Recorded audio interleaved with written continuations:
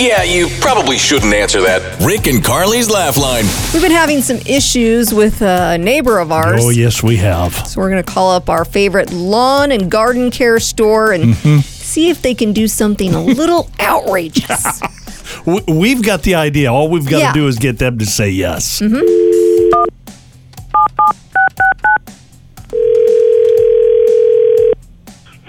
Garden, this is Nathan. Yeah, Nathan. Hello. I'm hoping you guys can help me out with a little something. Nobody else seems to be able to. I'll try my best.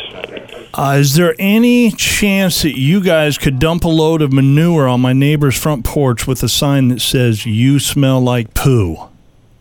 No, sir. Sure can't do that. We're having a bit of an argument, All right. and I'm not happy with them. Well, unfortunately, we cannot help you with that. Is there anything you guys can do? No, when it comes to that, no, sir. You what now? I said when it comes to that, no, sir. You would not dump a pile of manure on somebody's front porch? No, sir. Okay. Would you go on the radio? Would I go on the radio? Yeah.